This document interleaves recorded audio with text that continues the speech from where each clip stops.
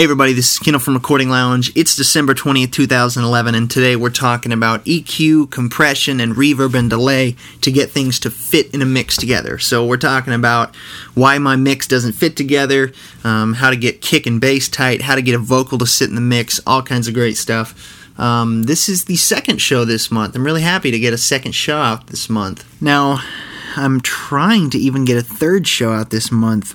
I'm waiting on an interview. I've got a cool show coming up with interviews from my session players, and these are people that if I ever have a session, I would probably call them first.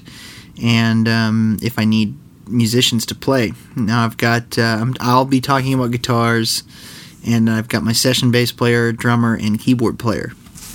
Basically, I'm trying to get interviews with all of them. They're all busy guys, so trying to get them talking about playing in the studio and ways to pick out the right instrument for each song, ways to pick out the right way to play, the right, loudness level to play, what parts to play, what drum heads or what, particular key sounds they like, or cymbals or whatever. So that's going to be a really cool show. I've got 2 out of the 3 guys interviewed, so I've just got to add my bit about guitars and then interview one more guy. So anyway, today we are talking about fitting things in a mix. How do we fit everything in a mix? Now this is one of those tough topics to discuss because there's so many different ways to do it. Now, before we get into this, remember you can always email me at recordingloungepodcast@gmail.com. I've been getting some great questions. Special thanks to Brian and to Ian and to lots of, the list goes on and on, to some great questions I've gotten lately in email. And hopefully soon I can do an FAQ show where I kind of compile a bunch of questions from people and ask them so other people can benefit from our discussions. So if you have any questions, email them to me at recordingloungepodcast@gmail.com. Another way to connect with Recording Lounge is check out facebook.com/recordinglounge. For any of you that are Facebook users, which I'm pretty sure is everybody in the entire world, you can take a break from your average boring day on Facebook of clicking home and profile and chat and making sure that you have all of your information gathered from all of your connections. You can instead spend a couple minutes and go over to the Recording Lounge podcast Facebook page and get some community there. Hopefully that page will pick up soon. It's not been around for very long, so I don't have many friends, but of course that's why I need you guys on there. So go ahead and check that out. Of course, I've got the blog, recordinglounge.blogspot.com. And again, always feel free to email me about any questions you have about anything, especially things I talk about on the show, but especially anything that you're having issues with, starting your studio, gear purchases, acoustics, whatever. Okay, so today we are talking about fitting things in a mix. Now, this is an interesting topic. First thing I want to talk about here is why is it that things don't fit in a mix? Well, it's amazing to me because you can go, let's say you're at a restaurant and there's a band playing, like a jazz band playing, like let's say there's a quartet, right? I'm sure you've been at a restaurant where, or anywhere, a bar, whatever, where there's a band playing, let's say 4-piece, and it sounds great, even if there's no sound system. Let's say they're just kind of playing instrumental music in the background and there's no sound system, so there's no mics or anything, and the band sounds really balanced, it sounds full, it sounds like, man, everyone's great. Well, why is it that we can record the exact same people and it doesn't sound great, it doesn't fit for some reason?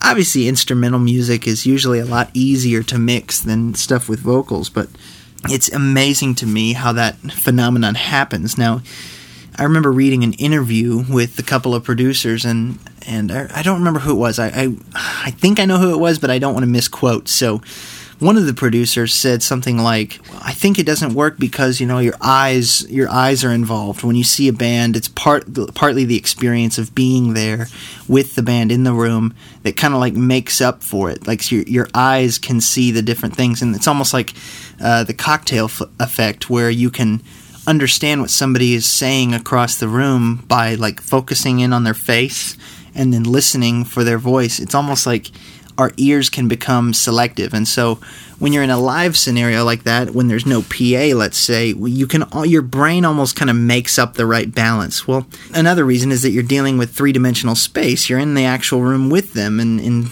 when you're mixing, you got two speakers, unless you're doing surround.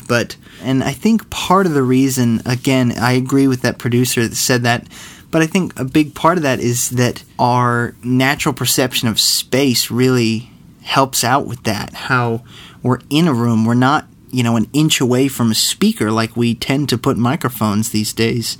And, some producers even say there's no reason to put a microphone on an amp, an inch away unless you're doing it for sake of separation. And if you're in a big room, or even if you're in a small room, there's almost no reason to put a mic that close because it starts to sound unnatural. And that's kind of counterintuitive to what a lot of recordists are taught. You think, I'm going to mic up a guitar amp, so I'll put a mic right up on the speaker. It's funny because that's not really how it was designed to be heard.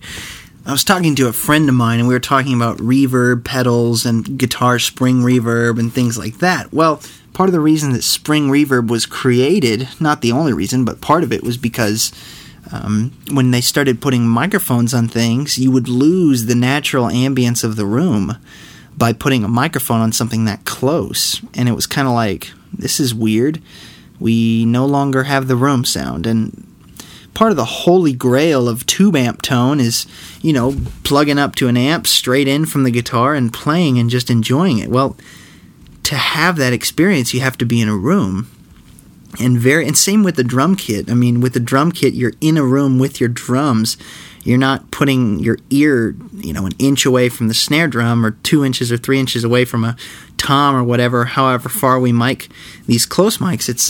It's like your ears, which kind of functions as our overhead. And another part of that is that we can see the drum kit. So if we're sitting at a drum kit, we see it. We know which ones we're about to hit or whatever. And so when we hit the snare, it's like we expect it, versus a recording, that's not really the case. So that leads into our discussion about ways to fit things. So we've got this full mix. Let's say you've got a rock mix now, and you've got all these tracks, and regardless if you recorded it or not, maybe you don't have the freedom to go re-record something, but let's say, you don't, and you've got all your tracks, and you're like, well, I can't re-record anything, so what now? In the panning and LCR show that we had just a little while ago, I talked about delays, and I talked about my use of delays. And for me, if I'm trying to create the obvious space, where I want obvious, I'm in a large space, so, I'll use a reverb. I'll use like a, somewhere between half a second and maybe even as long as, if I want like a big space, maybe even as long as like a 2.5 second plate. Well, when I want a small space, when I want a very small space, almost inaudible, and what my main function is to achieve depth. Depth is different really to me than space. If I'm thinking space, I'm thinking like I want to hear it in a room. If I'm thinking depth, I'm almost thinking just shift it back to where it sounds like it moved back in the mix, just a hair. If I'm thinking depth, I usually am thinking short reverbs, and usually fairly darker reverbs. And delays, short delays. So I'm talking 20, 30, 40 milliseconds. Under a slap. The longest would be a slap. Slap is kind of getting into more audible. But I'm talking short delays. So one thing we can do with this, as you might have remembered from the LCR show, is like if we have a guitar, like an electric guitar that we pan hard left, well, we can then send it to a mono reverb that is, obviously pan center, and that sort of gives it a curve from hard left to center. Now, center obviously is quieter because you're not sending the whole thing, you're sending just a small portion, but you kind of get this curvature from the hard left to the center, where it almost sounds like there's like these little strings attached to the center, and that creates the illusion of depth. And, of course, you can pan the delay also. Sometimes I do that. If I pan it, I usually make it a little bit longer. If I pan it, like if the guitar's hard left and I pan the delay hard left, I usually make it maybe a slap, so 50 milliseconds, 60. I think a common misconception is that we reach for plugins and processors and hardware units as a right of course. We put up a mix and we're like, oh yeah, I need to add some of this to the snare, I need to add some top end or whatever. But I think a problem is when we start to mix, I think the mix sounds a little jumbled. And so immediately our perception is, oh, it's not the right tone. It's not the right EQ of something. It's too much lows, too much whatever. Now, in a modern rock mix, yes, you're probably going to end up EQing a handful of things, even if it's just a high-pass filter. But not always. So think about that first. Before you reach for an EQ, the first thing you should think about is depth. Does it have depth to it?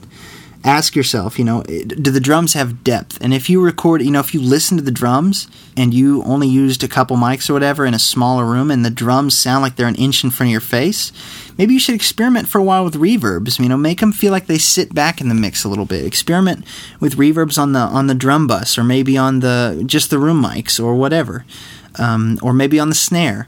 If you're working with guitars, that's another situation where experiment with maybe shorter reverbs or something like that, just to give it some space, not to where it feels like it's a little farther back.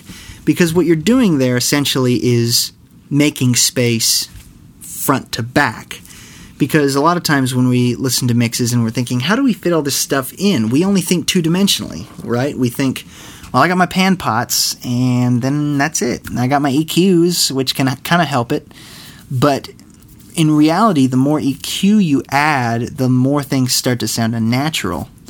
So I usually try to reach for reverbs and delays before I reach for EQs, because I think I listen to each part and I think, okay, what needs more space? I've tried to visualize it, right? I try to visualize the band, let's say. And, if I record the drums in a bigger room, the drums are good. Drums are fine. I like the way the drums sound. Bass is another type of instrument that sometimes you can get some room sound. Maybe you should send it to a mono reverb that has all the lows filtered out, just so you get a little bit of sound like the bass is in the same room as the drums. So once I get the bass and drums to sound like they're in the same space, then you have the two main fighters in a mix that seem to be always fighting, and that's the guitars and the vocals. And from there, you usually kind of have to debate how close you want your vocal. So if you want your vocal to be like right up in your face, then, you might start with leaving the vocal dry or fairly dry, maybe just a touch of reverb or a touch of short delay. But you kind of get that sounding how you want it. Then you can kind of push the guitars back from there using delays and reverbs. And you'd be amazed at how playing with the volume of the guitars as well as their delays and or depth and or reverb, etc., will make them sit back. Now, the second thing that I think a lot of people miss when it comes to creating space in a mix and getting things to fit is compression. Compression actually is a great helper for making things fit in a mix. A prime example is acoustic guitar and piano also. These instruments are very percussive, and they often, in modern recording times, are recorded in such a way that I think a lot of it has to do with the player. I think acoustic guitar players and piano players these days just play heavier. And I'm a pretty light player, and I usually think acoustic guitar sounds better when played lighter anyway. I mean, you're putting a mic on it. Who cares if you play it loud? I mean, you're not trying to compete with a band. I mean, the quieter you play, the less attacky it sounds, the less, plucked it sounds. And that's one of the old tricks, is to play quieter, which means you don't have to use as much compression to control it. And we'll talk about that some more on the show where we interview the session players, because the bass player even says, I usually turn my rig up louder, but then play quieter, and that's to get more evenness in the notes.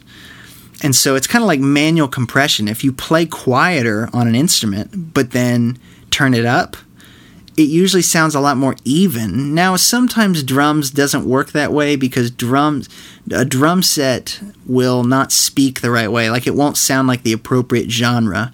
Like, if you're not playing a rock kit, on a rock song, if you're not playing it fairly heavy, it's going to not sound right. But an acoustic guitar is sometimes a different story, because an acoustic guitar will often fit in a mix better if the person plays quieter and less percussive. That also allows you to use less compression, if any.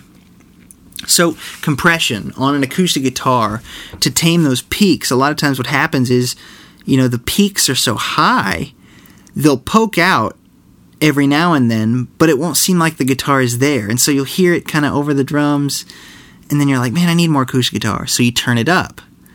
Well, the problem then is your peaks get louder. Your average level kind of brings up, and so you can hear it better, but then your peaks are super loud. And so compression can help even that out a little bit, not just for evenness sake, but for fitting it in the mix. So you can kind of bring your average level higher by compressing it, turning down your highs and bringing up, when I say highs, your quiet, your loud parts. So compressing your louder parts, which in turn turns up the quieter parts. That creates a higher average level.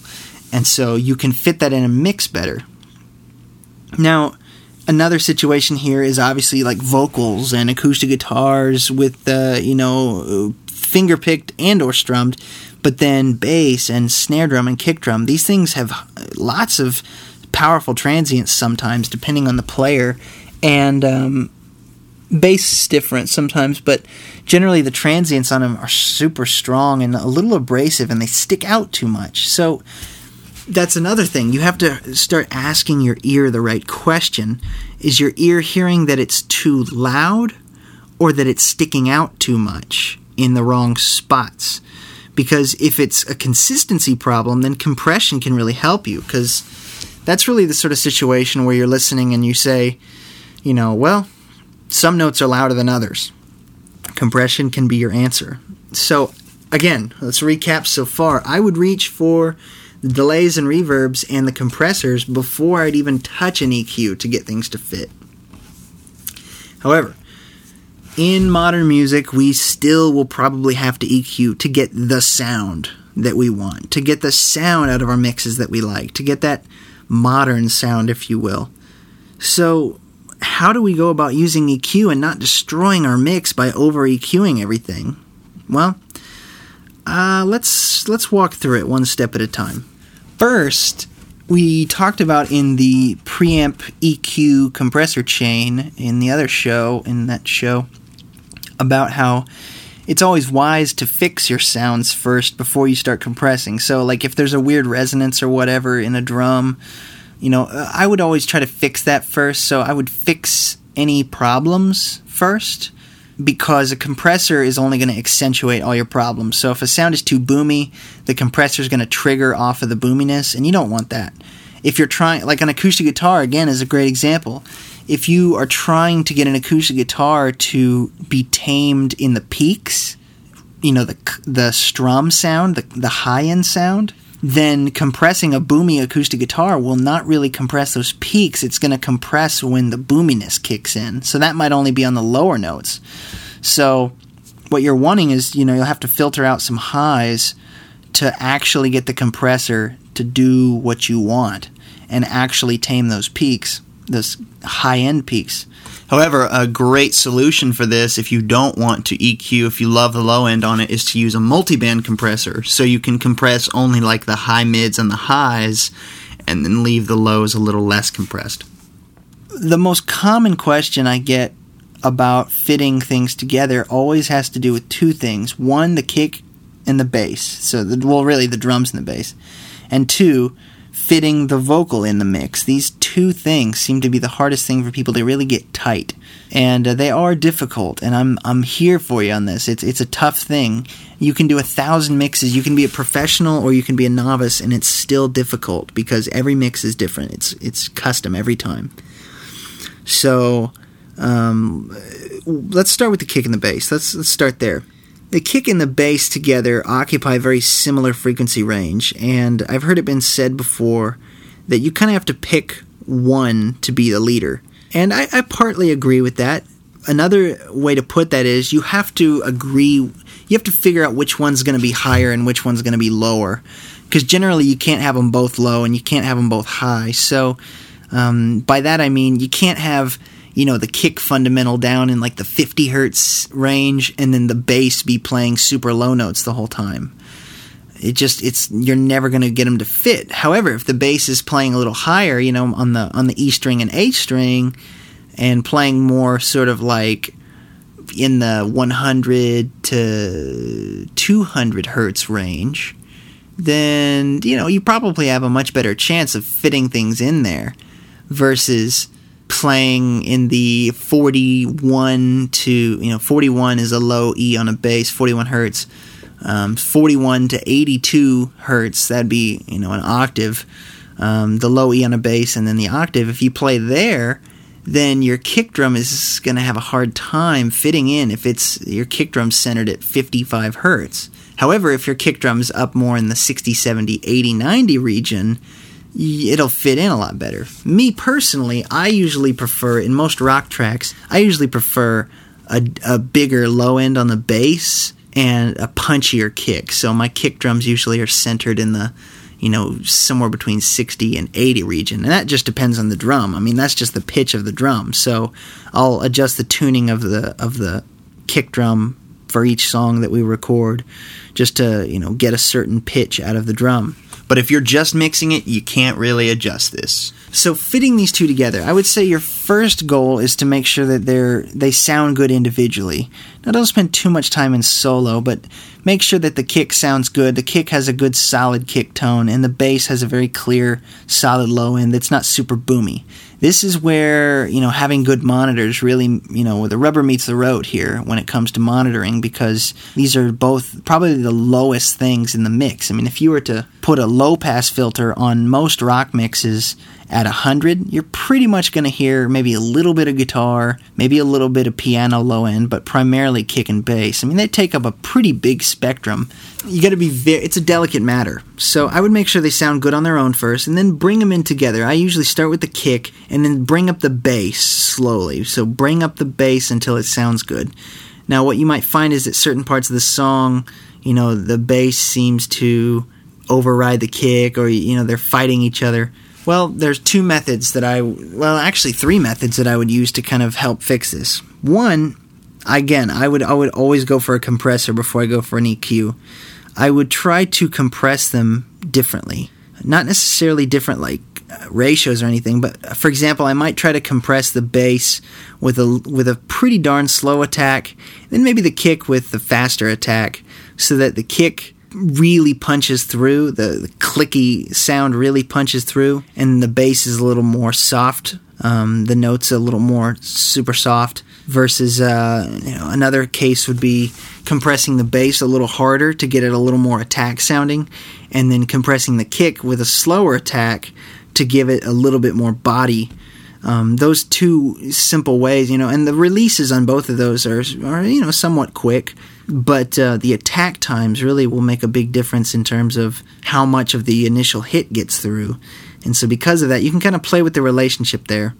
And also choosing different compressors to really get the job done. Sometimes what works really well is to just really compress the bass hard to where it's almost unmoving. And, in a pretty high-energy rock track, 8 to 1 ratio, 12 to 1 ratio, like an 1176, and compress it to where you're maybe compressing quite a bit, 6 to 10 decibels, to where the bass just does not move in the track. It just stays the same volume. That way the kick can very much come through. Now, the second method would be to EQ. Now, there seems to be sort of a spot between 100 and 200 hertz where the kick and bass really fight each other.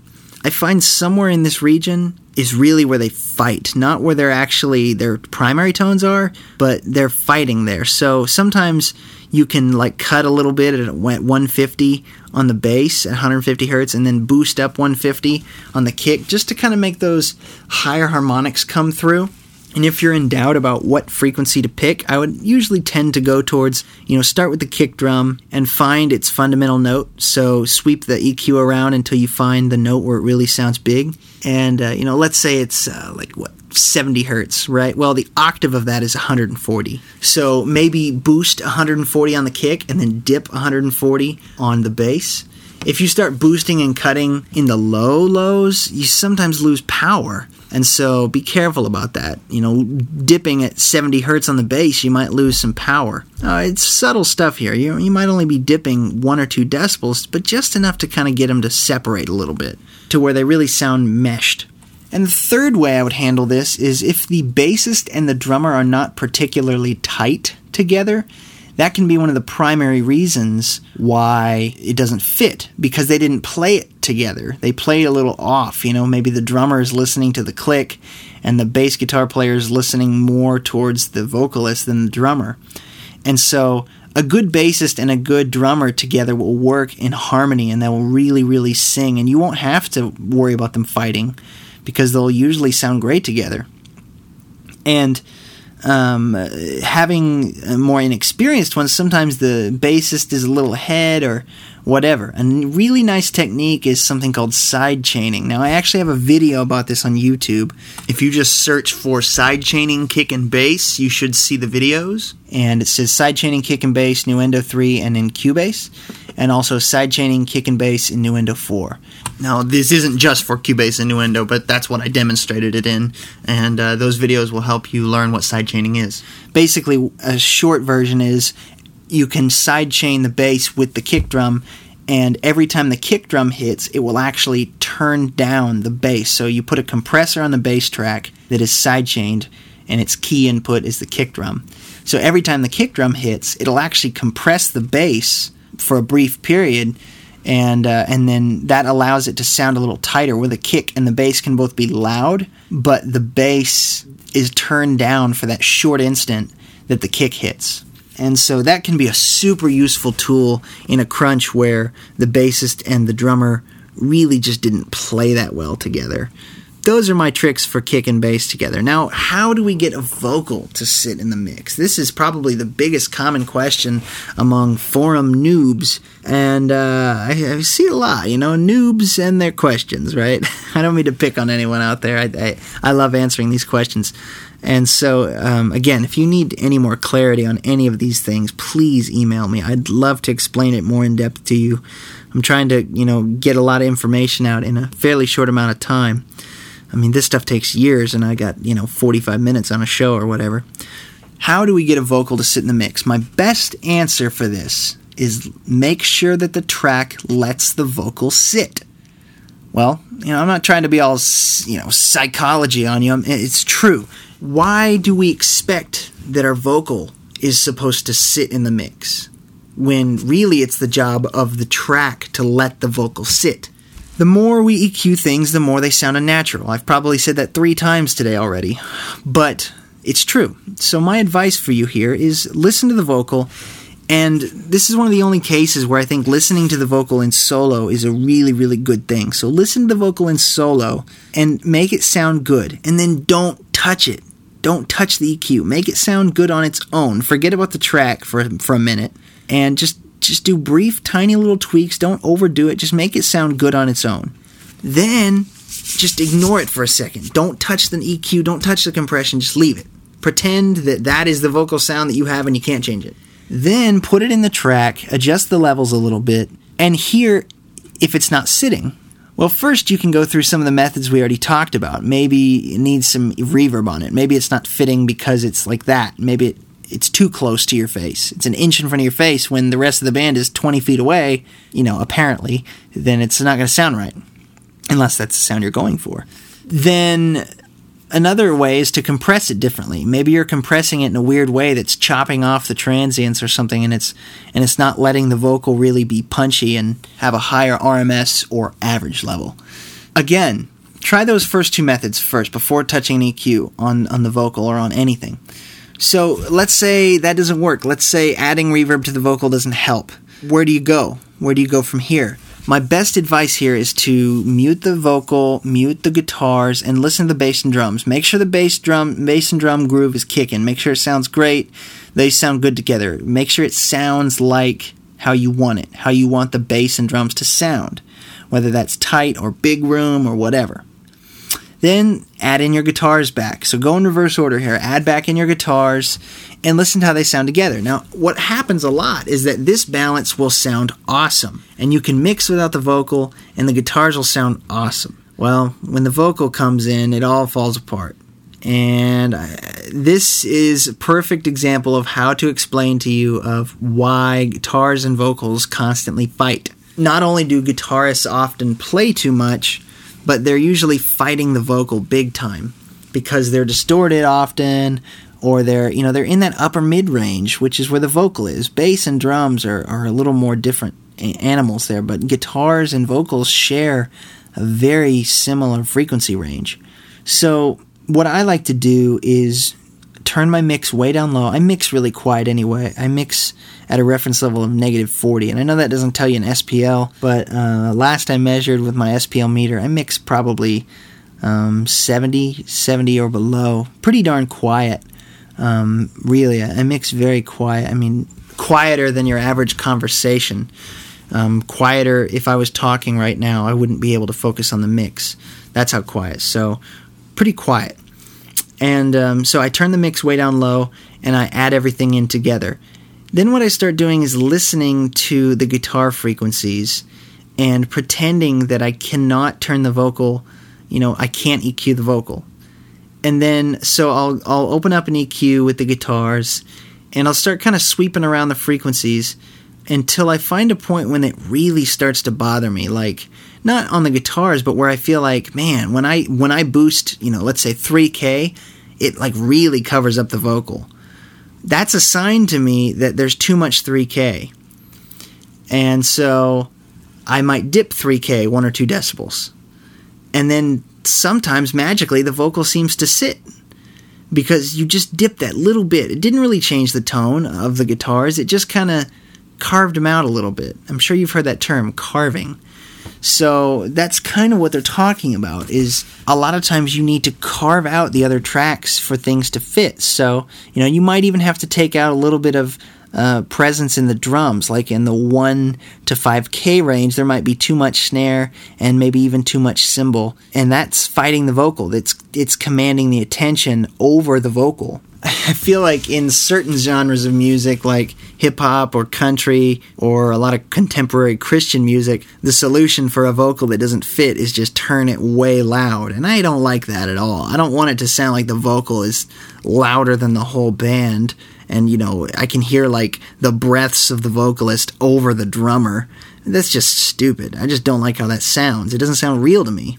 So I want the vocal to sit nice where it's above the music and you can hear every word, but it's not just blowing your head off and it's like the only thing you can hear in the whole song. So my solution for that is just EQ things very slightly and EQ them where the vocal is sitting. So if you have a vocalist who, use a spectrum analyzer. If you got one, there's plenty of free ones online. So go online and get a frequency analyzer, spectrum analyzer, whatever you want to call it, and put it on the vocal and see where the big presence peaks are. So you'll probably find one, it's pretty present in the, 2, 3, 4, 5, 6, 7K range. And as well as there's probably the low fundamentals of the vocal are maybe more in the 150 to 400 range, depending on the type of voice. And so you might have to carve out a little bit on the bass around that 150 again to let the vocal low end come through, or around 250. I find it most vocalists sit more in the 200 to 300 range for their low harmonics, for their low notes, like the chest sound, like this that I'm talking right now. That sound is the lower fundamentals, the low part of this, versus the higher part is the, the intelligibility of my voice and the way I make my consonants and my S's and things like that.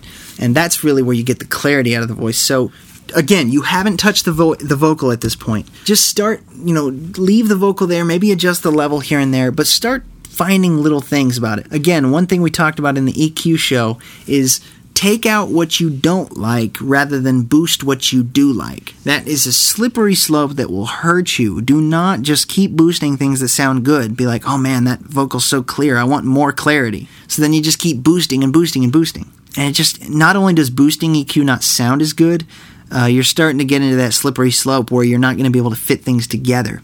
So try to EQ things minimally and then take away what's not needed rather than adding what is.